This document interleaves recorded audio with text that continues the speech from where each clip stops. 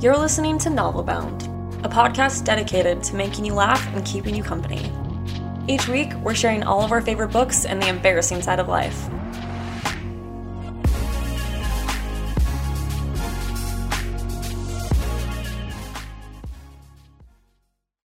Welcome back to Novelbound. I'm Anna. And I'm Celine. And today we're so excited. We have guest Adeline Grace on to interview her about her books and the writing process. You want to say hi? Hi. We're so excited. She has a finished series out, All the Stars and Teeth. It's amazing. We're mainly going to be talking about that. And then at the end, we can do a little promo for you for Belladonna. Cool. I'm excited to talk about it. Coming out. Yes. If you don't pre-order it, or just right now, get off. Get off. If you don't pre-order her book, get it. Get in your heads. It's great. Okay, please. Sorry. Now that I've threatened all of our listeners, let's get started. Let's talk about who Adeline Grace is. Yes. Introduce her. Yes. We grabbed this from the website. So Adeline Grace is the New York Times bestselling author of All the Stars and Teeth, which was named 2020's biggest YA fantasy by Entertainment Weekly. Wow. That's amazing. First of all, prior to becoming an author, Adeline spent 4 years working in live theater, acted as the managing editor of a nonprofit newspaper, and studied storytelling as an intern on Nickelodeon Animation's popular series, The Legend of Korra. I'm obsessed. Local to San Diego, Adeline spends her non-writing days by watching too much anime and by playing video games with her two dorky dogs. I feel like we are the same person. Are we? Yes, I like. Anna's like, hello. We're the same. We're the same. I'm like, what games do you play? What console do you have? I've been playing a lot of Overwatch these days, but I also play, Rune Factory. I'm really excited for the new Pokemon game that's coming out. I'm actually going to get it tonight. Yeah. You're the same person. Oh my gosh. Harvest Moon, Breath of the Wild, Kingdom Hearts was a big favorite. Final Fantasy. Are we the same? Yeah, we are the same. Obsessed. All these games. I literally, Anna, I told you. Yeah. What was the thing I said in our DMs when I messaged you? I said, "Hi, would you allow us to hit on you the entire time?" You were warned completely. Okay, you were. Proceed. Wait, what about anime? Do you watch anime? I am like a closeted anime watcher. I really just watch romance anime because you have to love it. And then I've obviously watched all the One Punch Man, Naruto, all just the super popular ones. Okay. Have you seen? You just have only watched 12 anime. What? What did you say? Have you seen Full Metal Alchemist Brotherhood? Yes. Okay, yes. Good, I love that show. I'm obsessed. I watched both the two versions of it. Right. Yeah. The best way to watch it is if you watch the first one, the first half of it up into the Hughes arc. All of you listening, this is actually the most critical advice I'm going to give this entire podcast. Write this down. You watch it up to the Hughes arc. You'll know what I'm talking about once you've watched it. And then you switch over to Brotherhood and watch the whole thing. You're welcome. That's so smart. I didn't do that. I didn't do that. And I should have. I should rewatch it and watch it like that. I didn't do it initially either. I came up with this plan after I've watched both of them because Brotherhood in the beginning, they just kind of gloss over so much of the early stuff because so many people have already seen it. So they're just here it is. That's so smart. So yeah, you're welcome, everybody. I might have to do a rewatch. I might. I think, yeah, do it. That's an order. Okay. Love that. Now that I've know all these things about you, I'm obsessed. We're creeping. But okay, so if you have read, I was gonna say All the Tides of Faith, but if you've read All the Stars and Teeth, holy crap. All the Skin you got and Teeth, you got there in the end. I know. Oh my gosh. That is a body horror novel. I'm going to edit this. No one's going to know. No one's going to know that I said that. Everyone's going to be like, wow, Selena's perfectly pronounced every single book title in the world, especially in front of the person that wrote the book. Cool. Kill me now. Okay. Here, I'll hold it up for you. Thanks, Hannah. If you've read All the Stars and Teeth, we are going to be bringing stuff. I think we're going to keep it to the first books in terms of spoilers because we want to make sure that everybody has it. And we'll even be very careful with spoilers for this All the Stars and Teeth, so that if you haven't read it, you'll still be able to really follow along. And, we can obviously give background and stuff too. But Adeline's, one of the things that we just really admire about her work is there's like three things that I think are just really, really strong in this book. And one is the fantastical writing. She has a way of being able to really create these fantastical worlds and cultures, individual cultures on different islands with different languages and customs and like basically currencies and everything like that. She's also really good at being able to create like an unexpected like heroine like story, a redeeming heroine story, which I think is really cool, where if you stick around and you watch that heroine grow from, you know, where she was to where she is, you're rooting for her so much in the end. And then the third thing is she's super hot. So we just had to get her on. We only have the prettiest people on, but those are like our main focuses. So basically, there you go. We're super excited. All right, Celine, do you want to start with the first question? Yes. Okay. So we heard, why are you laughing? Alan, why are you laughing? I have myself muted because I'm over here just like cracking up, you guys. You're a queen. You are uncomfortable. Queen. Are we okay, so do you want to we can give a quick summary, or if you want to, I feel like you've had to summarize this for the last like several years, a quick summary of Amora and who she is and stuff like that. We want to talk about the beauty of an unlikable character. For us, it was so incredibly satisfying when we had these character developments. For example, like when she apologized to Finnick, and our big question about this was it really hard to write an unlikable main character? Did you feel vulnerable during it?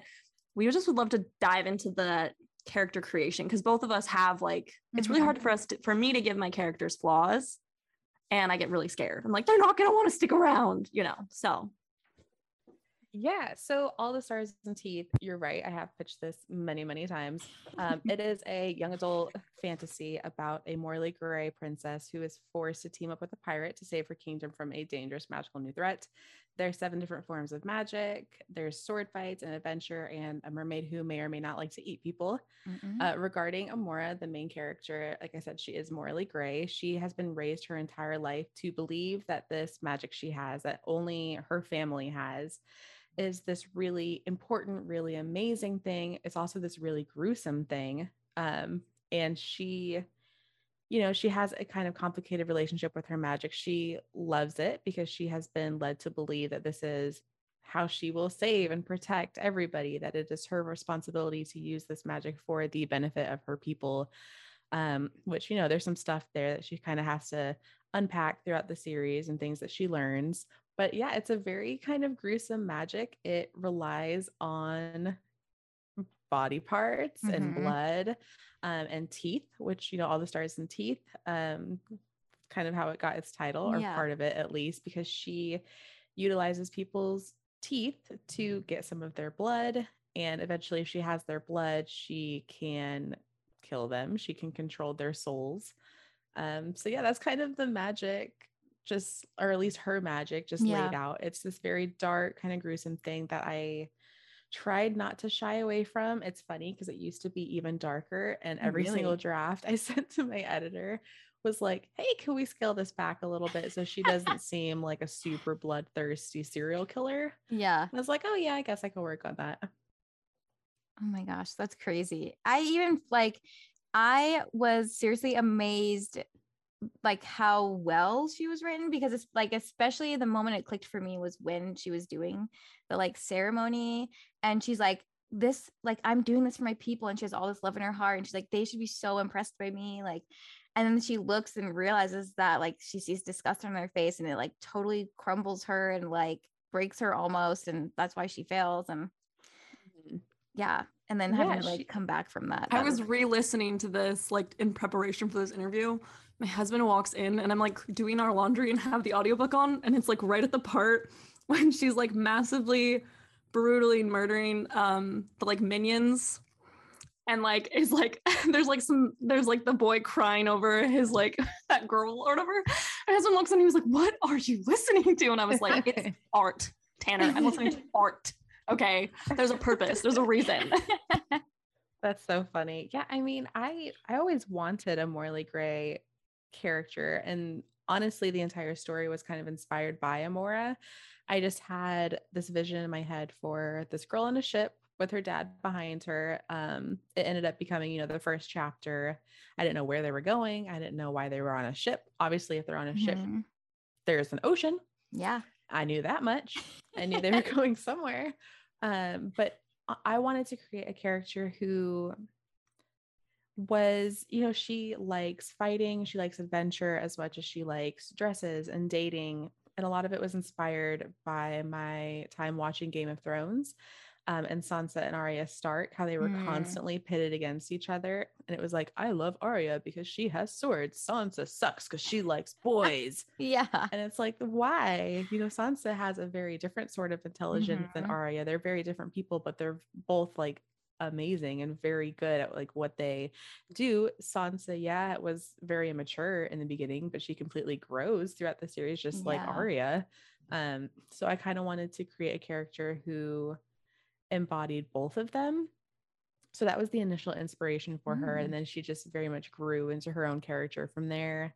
And it was a lot of fun to write her. I know you asked about, were there any like insecurities I had in writing her?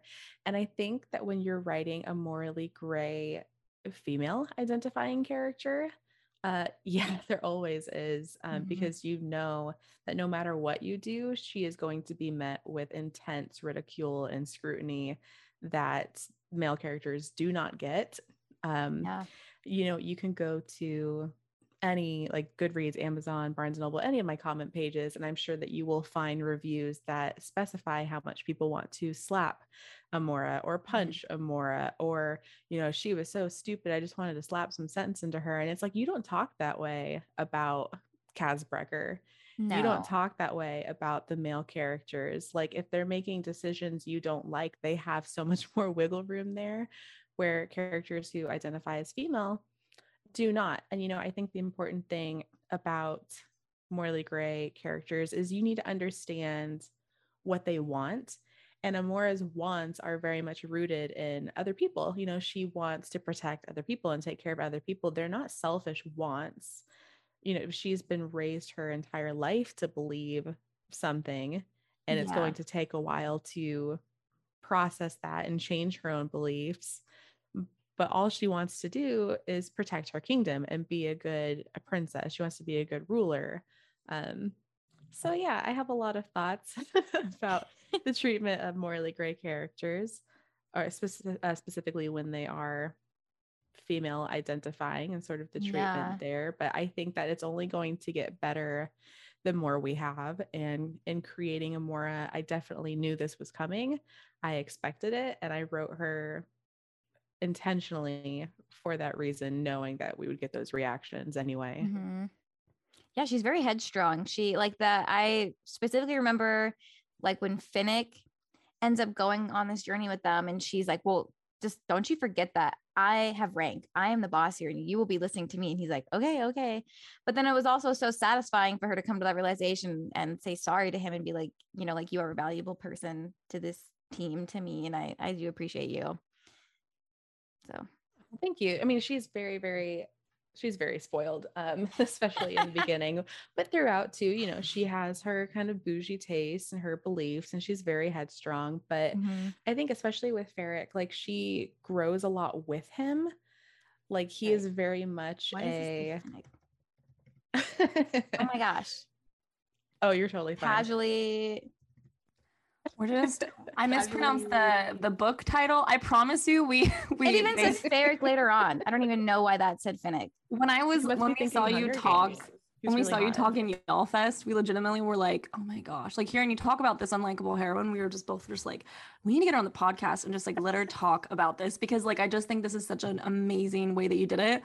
And it was like, I like clicked on your thing and it says that you followed us, and I was like, wait, okay, then we can DM her right now. Like, I was so excited to like, because honestly, like, you are someone that there aren't as many unlikable heroines out there. There's not as many like morally gray, girls out there. And it's almost like, it's like a villain redemption story in like the best way, but she's not even a villain, because she honestly was raised to believe a certain way. She was raised to hold herself a certain way. There's so much at stake. And for her, she is just doing what she's always been taught. And the second that she was given an ability to like learn that things weren't what she had, she was immediately trying to change herself. And I think that's like really, really cool. Like, when she heard that like when she interrupts like the father's council right before the ceremony or whatever, the minute that she heard something, she was like, what? Like, let's fix this, you know? And I think she might not have like, and I, even with the like unlikable character, like even there, like there's tiny little moments. The second that she gets an ability to show like concern for people, she does. And like, you know, when she's helping everybody out and oh my gosh, what's your amazing island with the time magic? What is it called? No, Crust. No. Oh my gosh. It's been so long. I'm so sorry. It's like, no, that is. I was right. Paris, you're right. Yeah. Crossed. But that she has the map. We both have like our books out right here. These are the books we got with your signature on them. The second that do I have mine? Do I have a signature? I don't. You loser. I am a loser. Whatever. Okay. Anyways, I just thought it was really cool. Like the second that she was given an opportunity to have concern for others, she went straight for it and she fought really hard for it. And I think that's super cool. But when you were plotting out her character, how did that kind of plot out work? So like you have the girl on the boat, you know, you started doing those things. Where were you kind of getting those like, I want her to have this, or this is how she was raised? Did you go through, we have the emotional wound thesaurus, you know what I'm talking about? Yeah. How did you start like building out her character like that and allowing her to like have those things and stuff like that, or plotting out like when her character arc would change? Yeah, it's interesting. Amora always came very sort of naturally to me. And I think that part of it is because I'm also a little bit aggressive like she is. I think that, you know, it was really important for me to show her softness as well, but I wanted to show she has a very rigid moral structure and very set beliefs. But you're right, when she learns something, she definitely critiques herself and her own beliefs and like, should I adjust these? And writing All the Stars and Teeth was an interesting process. I haven't done any book like it since, but I started just by pantsing it probably for the first like 3 chapters. And then I was like, okay, well, clearly I need to figure out what the heck I'm doing because I just made 7 different magics and what? So I needed to figure that out. So I plotted 3 chapters ahead at any given time. And then when I would like get 2 of those chapters in, I would stop and then I would plot out the next 3. And a lot of her character development came from that, but also honestly edits. Like I got the story down and I was like, okay, she does seem a little bit like a serial killer here. Let's give her some more motive. Let's make sure that people understand why she's doing what she's doing, which I think is very, very important when you have those darker characters. Giving readers something to grab onto and like, okay, this is why they're doing that. This is why I should root for her still. Even if I don't agree with what she's doing, I can understand why she's doing it and why she's taking this way to get there. So a lot of edits, a lot of edits for her character and making sure that everything was very clear. And even then, you know, if you're going to write a morally gray character, there's going to be a lot of people who disagree with it. Like you can do everything in your power. And I think that Amora feels like a very real character to me. I feel like I did her justice, but you have to remember too, that you're not going to please everybody. Yeah. So I think that's an important thing to consider. Like do the best that you can do. Make sure the motives are clear. Make sure the character feels like a real person. Like they go through an arc where at the beginning of the story, they are different than who they are by the end. And yeah, just trust your gut. That kind of came through. First, you plotted out the story and where you kind of wanted it to go, and then you came in and looked at like those scenes and like plotted out, okay, I want her to have more motive here, and then you were able to compare the arcs and see where they are little by little. But editing is basically where we're here on our first draft being like, how do I plot 5 different people's character arcs right now? How do I make them all likable by the end? Like, what do we do? So this is helpful to know that like we don't have to have that at first. No, not at all. And it's so hard because even right now I'm writing the sequel to my next book coming out, which is Belladonna. The one I'm writing is called Foxglove.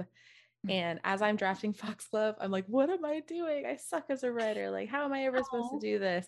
And I forget, you know, like I'm over here telling you like, oh, you know, when it comes time to edit, like you fix everything. Yeah. And then as you're writing it, you still forget. And you're in this like trap where it's just like, oh, I don't know how I'm ever going to finish this. I don't know how I'm ever going to make this character feel real. I don't know how I'm ever going to make this world feel real. And it's like, you get there with edits. And I could say this to you guys, and internalizing it is a whole different thing. but like, I know it to be true. I know it to be true. Yeah. That is good motivation. Yeah. Here, I'll listen to the next one because something I think we're both in a place of insecurity in our drafts, like the fear of letting a character be jaded, show their pain and flaws, or even when world building, wondering if something is too fantastical or realistic. When you're writing the first book, what were some times when you had to overcome those doubts, and what got you through it? Fear, cockiness got me through it. Okay. Okay. So we just have to like put on the crown of Adeline. Yeah, I think that, you know, this industry is so hard and it's really difficult to read a book in its final form and then compare it to something that you are working on. And you're like, why am I not this person? Why am I not this mythical god? Why are they so much better than me? And it's like, that's because it's a fully done book that's gone through multiple rounds of you editing it, an editor editing it, a copy editor editing it, like so many people.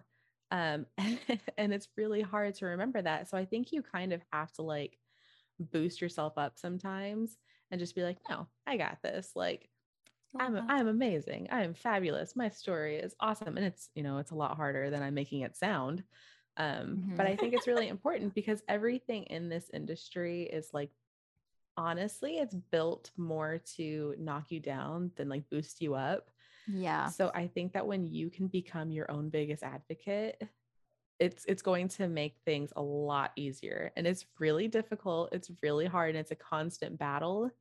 But I think you just kind of have to have, you kind of have to like have that. You have to, you know, try to get your skin nice and thick. You have to find the confidence somewhere. You have to find that piece of your writing that you love and that makes you enjoy writing and that makes you happy, and like hang on to it for dear life the entire time, because it is a long roller coaster. Thank you. Yeah. Laura's confidence is just like ringing. I know where she got it from, girl. Yeah. I know where she got it from. Holy crap. Dang. Okay, so I think like when right now, like we're both world building. So right now, Anna is, I guess I won't share what Anna's doing, but I guess I'll share about mine. For me right now, I'm building out the secret society and what everyone is trying to cover up and like the backstory for lots of people. And they're also going to parties and lavish balls, and they're going to this giant like Biltmore estate type mansion kind of things. And for me, I think I personally like, I'm like, oh, is this too fantastical? Is that too many rooms? Is this too whatever?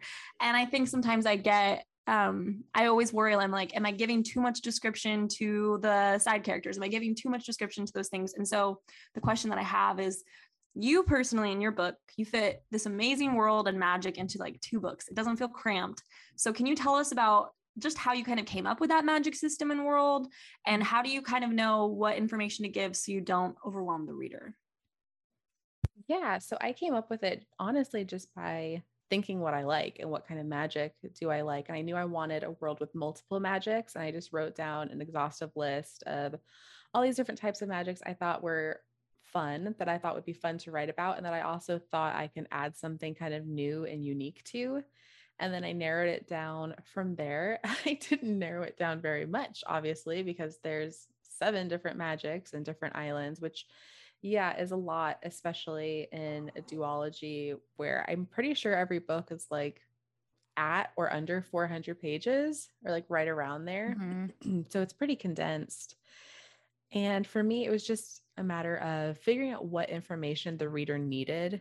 And, you know, this is also YA. This isn't adult. And I feel like in adult, you get a lot more room to kind of be like, oh, this fantastical time magic over here. Let's spend 100 pages just talking about the nuances of this. You don't get that in YA because everything is like, go, go, go. So it's like, what information does the reader need to have for this to make sense? How can I weave that information in earlier, hopefully by showing it, so it's not just randomly there, you know, when they need it. Not like, oh yeah, this magic that's being thrown at me, that, you know, that comes from these fireballs that exist because of, you know, you want to make sure that that is already like built in and already kind of, sorry if you hear my dog barking in the background. No, that's Meadow, she says hi. But yeah, just making sure that that information kind of already exists, it feels plausible, And it's the information that readers are going to need to understand the story and to continue it. And I think too, I wrote All the Stars and Teeth in first person and first person present. So as Amora, who has been kind of like locked away in her island, as she is exploring these other places, we are also getting to explore it through her eyes. So the information that she's learning, we are learning it simultaneously. And I think that helped a lot with the fantastical world building and kind of making sure things were clear. And I'm not saying you have to do first person present at all. Obviously, like Belladonna is third person. I think just whatever feels right to the story and right to the character and how you can convey that information best to make sure it makes sense to the reader and that they're like kind of learning it organically would be the way to go. That's smart. I started my book as first person and I think I've switched it to third person because like I end up writing third person without realizing it. And I'm like, oh my gosh, is this meant to be in third person? So yeah, some are. They both have like, they have negatives, they have pros. I think it's just a matter of what feels best to you. Like I'm not married to one. Like I said, Belladonna is third person, All the Stars and Teeth is first. They're very, very different, but they each have kind of their own purpose. That's really cool. No, that's so true. Also, I've never had the impression in my life to ever write third person because I'm so self-absorbed. I'm like, it is me. I am the character. So like if you suddenly find yourself accidentally writing third person, I think it's a sign. I think it's a sign because honey, I am not there. You're probably right. I'm like, I am the main character. I'm in a ball gown dress now. Ah ha ha, this is great. Like I promise you this book is well written. It's not just caveman talk, I promise. Oh my gosh. Okay, sorry. So this is not really a spoiler question, but just like this, we're gonna have to dive into your books to answer this question. So the gift that was Ferric, the idea of choosing someone who was already secured to her old world, who she could be mean to and show so much of her lack of growth. How and why did you choose to bring him into like, you know, the new world, the story? Obviously he's one of our favorites in the book because we keep bringing him up, but how did you construct that character arc for him and how he helps kind of shape her? Because he is like a constant for her, really. Talk about really quick, Anna, your reaction when he jumped on the boat. What was your first reaction? It was so funny. I was like, how are they going to get rid of him? Like he's going to have to like, are they just going to dump him in the water? And then he stayed. And then I was like, it's just going to chopped off. And I was like, okay, I love him. We love him. We love him. We would die for him. So, but yeah, we'd love to talk about and exploring that side character that's just so full. Yeah, I feel like that's honestly like, Anna, your reaction is how Ferric was kind of built. Like he's super annoying in the beginning. Yeah. And I mean, you kind of see that through Amora's perception of just like, oh my gosh, this guy is following me. I'm supposed to marry him. I don't like him. He's super annoying. Look how awkward he is, just getting like completely bested by a pirate in 2 seconds and getting his arm chopped off. Like he is a very awkward character, but he is very just. He's very centered. He thinks with his brain, I think, more than a lot of the other characters sometimes do. And he's just very grounding. And I feel like Amora, especially in the beginning, takes him like kind of just takes advantage of him and doesn't really view him as somebody kind of worth her time. But throughout the story, he definitely, you know, grows on the readers as much as he grows on her. And I think that he just, you know, she really needs that person to ground her. She really needs that sort of balance and that person who, you know, can see all sides of a situation and think about it not irrationally, like she sometimes does, because she is very, like you said, very headstrong. Ferric is not that. Ferric is very like, okay, let's take a step back and think about what we're doing. Is everybody well fed? Like, is everybody good? Anybody have to use the bathroom before we get on this? Like, he's very much that. And I wanted to bring him in, like you said, to also show her growth throughout the story, both emotionally, you know, her maturity, how she handles him, how she eventually like apologizes to him, which I think is a big thing that we don't really see enough in books. Like somebody actually doing something wrong and Mm-hmm. apologizing and having that, okay, be accepted, seeing kind of that healthy relationship. They have a very healthy relationship by the end, not in the beginning, but I think a good part of their relationship is pretty healthy, especially when, without getting into too many spoilers, Amora goes through a lot of things in book 1. And I think in book 2, she's in a very, very dark place. Oh, yeah. She has PTSD. She's just depressed, very emotionally, like all over the place. And she doesn't have a chance to kind of step back or relax or, do anything to help herself. And he is very much a grounding place for her. He's very much a sense of calm for her. And, it's him in the end who kind of helps her out of this dark place. Mm-hmm. And I wanted to sit in that for a long time too, because, oh my God, I wanted to sit in her darkness for a while, because I feel like, especially in YA, there's kind of this urgency to move forward at all times. And, characters die and it can be completely glossed over. And you're just like, okay, we're not mourning here. No time to mourn. And I don't think that that's true to life. Like, if you lose people who are important to you, and Amora, again, no spoilers, but loses a lot of people that are important to her in the first book, that sits with you and it's going to affect your behavior, and it's going to maybe regress your behavior a little bit.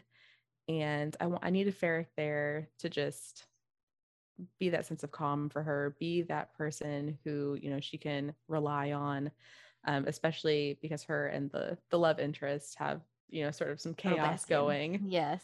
A little messy in book 2. So just that best friend character, like Ferric is, he's very much he becomes her best friend. I know a lot of people that like submit questions and stuff for us. They're always trying to kind of know the challenges of like the publishing world and whether they should do self-publishing or whether it's best to do traditional and stuff like that.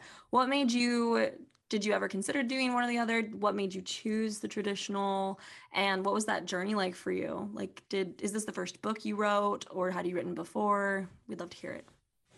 Yeah, All the Stars and Teeth, I think the fourth. It's either the third or fourth book I wrote. It's the second one I queried. The first book I queried, I was in pitch wars with. I went through the whole process of, I got a mentor, I edited it, didn't go anywhere, which was actually a good thing. It wasn't, I don't think it was really deserving of shelf space. And I think that debuting with All the Stars and Teeth was better for me anyway, because once you kind of debut, readers have expectations for the stories that you are going to continue with. And the initial book I queried was a sci-fi. It was very different. And I don't have any other sci-fi ideas, so I don't know why I wrote a sci-fi, but I did. I love sci-fi. No one ever lets me talk about it. I love sci-fi.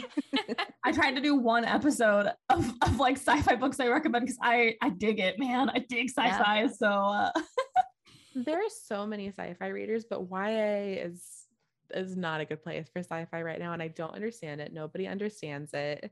It's so frustrating. I think I don't know if it's because we're trying to like move on from like the 2000s with like all the dystopian sci-fi type dystopian things, is but not sci-fi. I know it's not sci-fi, Celine. I'll fight you. I know it's not sci-fi, but I think Ted.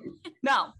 I think that might be the reason though, because even like, so we had that big vampire book boom, and then all paranormal books got taken off. Yeah. Like, it's like, we're so tired of paranormal. Yeah. And only now are they starting to, resurface. So hopefully sci-fi will have its own wave soon. But I'm glad I didn't debut with it because it wasn't right. And it's, as much as I enjoy reading it, I'm not a sci-fi writer. Just my brain is not, I guess, quite as technologically smart as I think is required for sci-fi. At least a lot of the sci-fi I've read or watched. But I always knew that I wanted to go into traditional publishing. I knew that I wanted to be able to walk into a Barnes & Noble or a Target and see my book on the shelf. I think it's a very personal decision of whether or not you want to go traditional or self-publishing route. I don't know, honestly, much about the self-publishing route. I know a reason for me to get into traditional publishing was that you have the backing of a publisher to help you distribute. You don't have that initial cost up front. You don't have any cost. Like the money is flowing to you rather than like you are having to pay to get your book, into people's hands, or like printing and your cover and everything. I wanted the help of a publisher. Yeah. A reason for me too was always, it's really hard to market your own book. But it's interesting because traditional publishing is now very much that as well. Like if you are an author, especially in YA, you are constantly promoting yourself, marketing yourself, admin. There's actually very little time to write. It's like constantly trying to fight for time to write. But I think that in self-publishing, I would imagine, I don't have any experience with it, but I would imagine it's still so much more and much more difficult to kind of get off the ground because you don't have access to a lot of the platforms that traditional publishing has and publishers have in promoting the book. It's much harder to get into those spaces because there's people who very unjustly so have stigmatized self-publishing and have a lot of like kind of weird views about it, of it being like lesser, which I don't agree with. I think is super, super wrong, especially like there are so many amazing self-published books. And I think especially with the wave of BookTok right now, we are seeing that. We're seeing books that have otherwise gotten no support, no hype, absolutely blow up. And now all of a sudden, traditional publishers are paying attention to Ice Planet Barbarian. And literally, I was in Target yesterday and saw Ice Planet Barbarians in Target. I was like, wow. Yeah, go off. Berkeley picked Really, it up. It got 30 of those books. Did you know that? There's like 30 books. Yeah, it's wild, but it's like readers like to read variety, and traditional publishing is like, they pinpoint laser focus on one thing, and it's like, okay, cool. Twilight is hot. Let's have some vampires. Now we're done. We're tired of vampires. And it's not considering that readers are not tired of paranormal. It's like readers might be tired of sparkly vampires at the moment, but that doesn't mean that werewolves and bloodthirsty vampires and all these other stories, especially, by like marginalized creators who never had a chance to write them, it doesn't mean that they are dead, and they shouldn't be. So I think that there's a lot more room for creativity and kind of doing what you want in self-publishing. You don't have all of those pressures from your publisher of, this is what's cool for the market right now. It's like there's none of that. You are kind of you're doing whatever you want in self-publishing. Like you are responsible for your own editor, for your own cover, for distribution, for figuring out how you're going to print these books. Traditional publishing is there's a lot more possibilities to get your book in the hands of readers in foreign countries, in places all around the world. There's pros and cons of both of them, and it's a really personal decision. And I think with traditional publishing, a lot of it too is dependent on your editor, somebody who's not trying to change your story to be what they want, somebody who actually sees your story and enjoys it for what it is and lets you have the room to create what you want to create. That said, traditional publishing is a business. There is a market. They have their own beliefs, their own systems. And there is always, even if it's not in your story, even if you don't have to conform your story at all, there's still always a sense of like you have to conform to the fact that this is a business and deadlines and certain standards that they have, and answering your emails on time, and just all these different things. So it's a very personal decision. I don't think either is right. I don't think either is wrong. I think it's just a matter of what you think is best for you. How do you see the future of publishing? Kind of, do you see it changing at all, or like, I'm so sorry if that's a loaded question. The laugh that you just gave me, I was like, oh no, I'm scared. Because like, what was when you finally got, you queried and you got your agents like that, if you could give me a quick like years or months or whatever until it got, from there to there, how long was that? And then where do you think the future kind of is going? Yeah, I'll start with I'm so sorry. question. I'm so sorry. It's a good question. in terms of when I queried, I actually, my previous book I queried for over a year to so many agents, more than I should have by far. And it didn't go anywhere. I queried All the Stars and Teeth, and I actually got 2 offers of representation within 24 hours. Wow. And then more after that. It was very, very fast and very Your different. query letter must have been amazing, girl. Holy crap. Something was in the air. It was way better than it had ever previously been for me. But that said, then I edited it with my previous agent. And we sent it out on sub a couple months later, which is when your agent takes your book to editors and it's like, hey, do you want to buy this? Do you like this? And then can you convince the rest of your team to also like it and want to buy it? And we got so close so many times on submission to so many different editors, but it took, I want to say, at least 6 months. I want to say like 6 to 8 months for the book to sell. And it's really interesting because when you're on sub, there's always this emphasis on the flashy, like, oh, this sold overnight. And look at this magical book over here that sold within a week. And when you go over a month, you're just like, my book is dead. I'm dead. I'm worthless. Everything's worthless and sucky. It's like the biggest sub is so difficult. Like querying is very, very hard. And when you have your agent, you are one step closer to realizing your dream. You go on sub, that is your dream. They are holding your dream in the fate of their hands. Yeah. And then just watching it get like crushed over and over again can be really, really hard. Which is why you should always be writing the next thing. Just FYI, I first drafted Belladonna when All the Stars and Teeth was on sub, and it was very different back then. But I had the seeds of the story. By the time we sold All the Stars and Teeth to the time it came out, I want to say it was a year and a half, 2 years. Like there's usually quite a lead up. Belladonna is going to be a 2-year gap from when I sold it to when it comes out. And it's, it's dependent on if you were a debut, you've probably submitted the full of your book, a full edited draft. If you are, if you've been working in publishing for a while, you might sell a book on proposal like I did with Belladonna, which means once I sell it, I have to then write the rest of it. So it might need a little bit more time, but it's kind of all over the place. I've seen books that were done very, very fast, like 8 months. Even a year is fast because there's a lot of different stages, of editing, the cover, copy editing, promotion, everything like that. So you kind of want a somewhat longer lead up time, but it really is all over the place. It varies from book to book.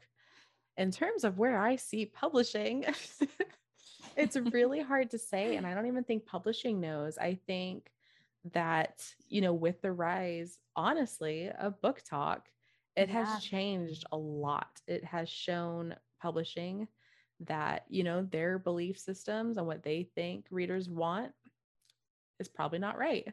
That there's a lot more room there for a lot of different books. And I'm hopeful that we will get that. I think too, upper YA and NA has been a big thing on TikTok, having a category for, 20-year-old books and books with like romance, but that doesn't mean that they just have to have a bunch of sex in them, which I think is what NA became. We need that. We need that between category. We need that between category because I'm like, I don't want to read if a girl wants to know if she's gonna get asked to prom, but also like I don't want to know if someone's. I don't want to clinically go through their night together. Yeah. Right. And I think that we're definitely getting a lot more books in that middle ground, but they're being categorized as upper YA or sometimes adult. And I think in either case, it might be right, just dependent on the book and other themes, coming of age stories, whatnot, how it reads. But I think that it can find its audience better if there was another category. I know that is a more broad issue than just with publishing. It's also bookstores and getting that shelf space and getting that, specific section just for them. I'm hopeful that different stories will start coming out, that it won't be so vampires are hot. Let's have vampires. Vampires aren't hot. No more vampires for the next 10 years. Yes. That there's going to be a lot more wiggle room. I'm hoping that publishing kind of like steps up their game a little bit in terms of getting readers access to different types of books. But who knows what it's going to look like, especially paired with this pandemic, I think is very, very interesting. I don't know. I would really, really hope that now that everything has been work from home for so long, that we can get more talent and different editors, marginalized editors, people who don't live in New York, because New York is very expensive and it's hard for a lot of people to live there. And I don't think they need to. I think publishing in particular works very well, especially editors. There's been a lot of gatekeeping because like there isn't a lot of amount of books that can get published because there's such a few amount of agents and editors and right? Is that true? Am I wrong?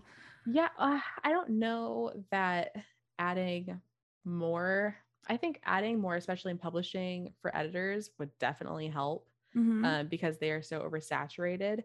But I don't necessarily think it means more books will be picked up because of shelf space, because there's already, especially in YA right now, there's a big saturation of books and it's very difficult to kind of compete with each other. And they pick certain dates for books to release, and you're always up against like New York Times bestseller over here, USA bestseller over here. There's just a lot of books coming out right now because YA has been so popular for such a long time. And I think adding editors will help. I think it will make the quality of books better. I think it would save authors a lot of frustration as well, because there's just a lot of stress in publishing, like questions that your editors have to ask other people and don't always get answers to, things that you're wondering, and they're just always overworked. They are overworked and underpaid, and I definitely think adding more editors and paying them better would be helpful. In terms of agents, I don't know. I don't know that adding more agents. I think there are a lot of agents actually, and I think that there are few that are actually worth their salt. And I've talked about that a lot before. When I first queried, I think I made the mistake of querying too widely. I would query anybody who like called themselves an agent, whether it was like a State Farm agent or whatever. I'd be like, here you go. Do you like my book? And I would not recommend that. I think that it's very important to look very deeply into the sales of agents. Not only that, but like, who are they selling to? Are they selling to the same house, same editor all the time? Do they only have a relationship with that house and that editor? Are they selling digital only deals? Are they selling only to small press? Are they selling, like, where are they selling? How much are they selling for? Who are their clients?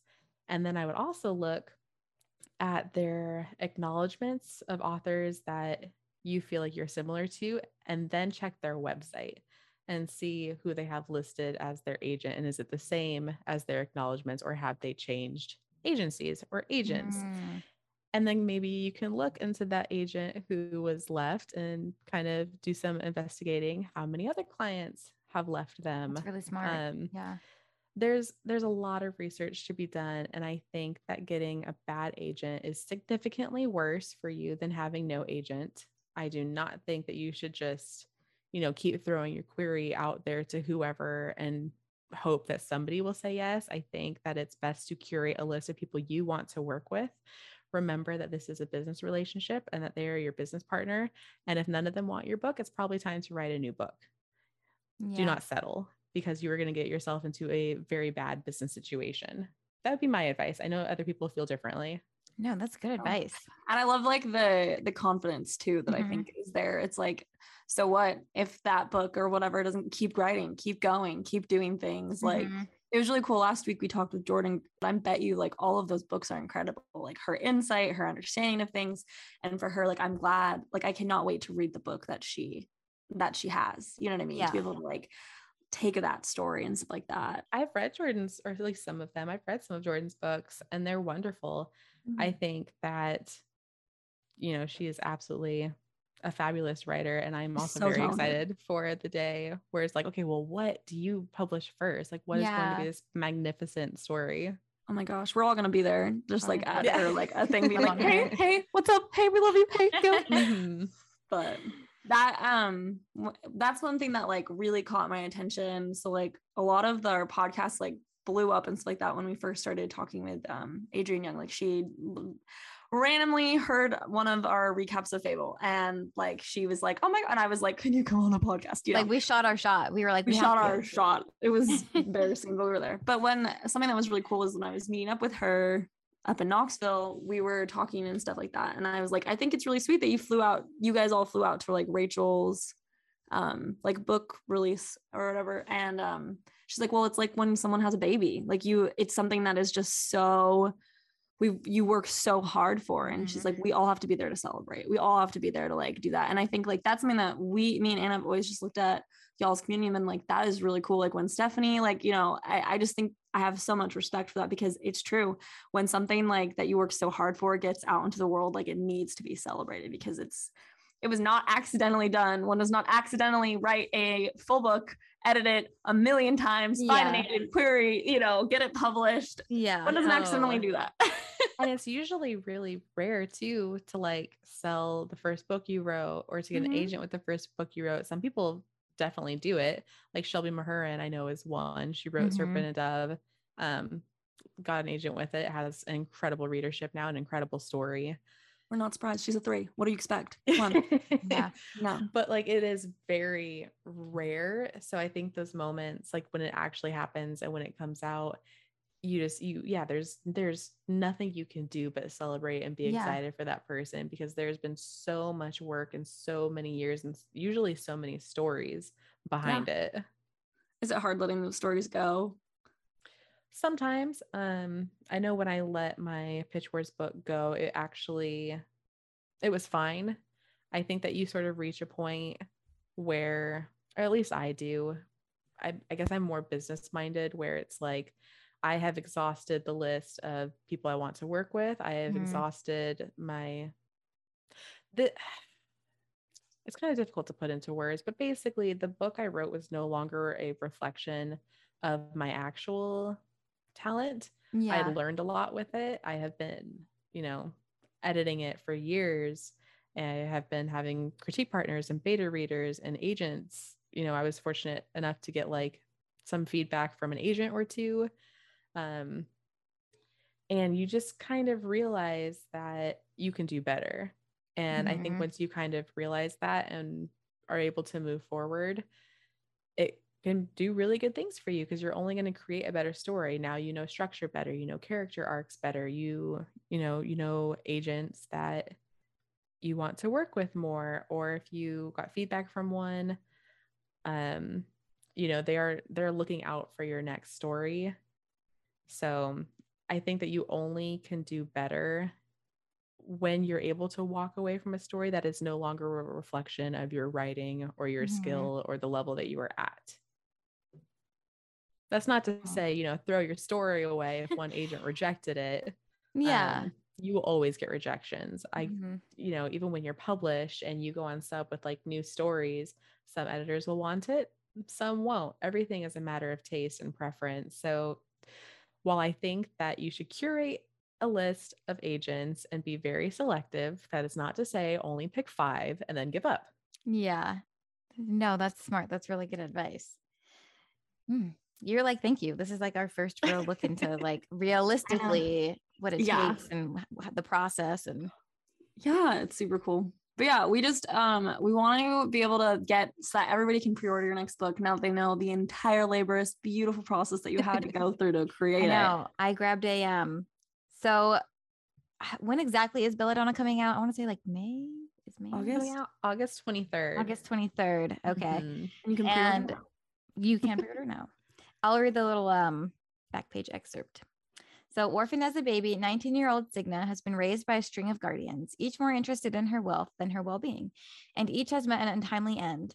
Her remaining relatives are the elusive Hawthorns, an eccentric family living at Thorn Grove, an estate both glittering and gloomy. Its patriarch mourns his late wife through wild parties, while his son grapples for control of the family's waning reputation and his daughter suffers from a mysterious illness. But when their mother's restless spirit appears, claiming she was poisoned, Cigna realizes that the family she depends on could be in grave danger. Cigna's best chance of uncovering the murder is an alliance with Death himself, a fascinating, dangerous shadow who has never been far from her side. Though he's made her life a living hell, Death shows Cigna that their glowing connection may be more powerful and more irresistible than she ever dared imagine. Oh my gosh.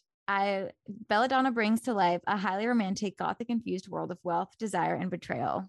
Every time I read this, I get the tingles. I literally cannot wait. We talked about this for our 2020 anticipated reads, so we're so excited for it. And I'm glad you're excited too. It's interesting. It's so different than All the Stars and Teeth. Mm-hmm. I feel like All the Stars and Teeth was like my exploration into publishing, and it's like going off on an adventure where now Belladonna is like, okay, I have been in this for a little bit. Mm-hmm. I've written a series. I know where I am and what I want to do. And now let's just settle in.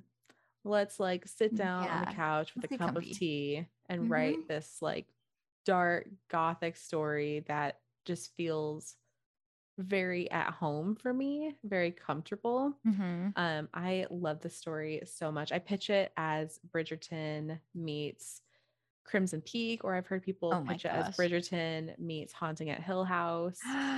It is a relationship with Death as a love interest, and it is a dark murder mystery, and I love it so much. It's very it's Victorian inspired, very fun. It's kind of like, imagine Clue, how there's this mystery that's kind of like centered around a house.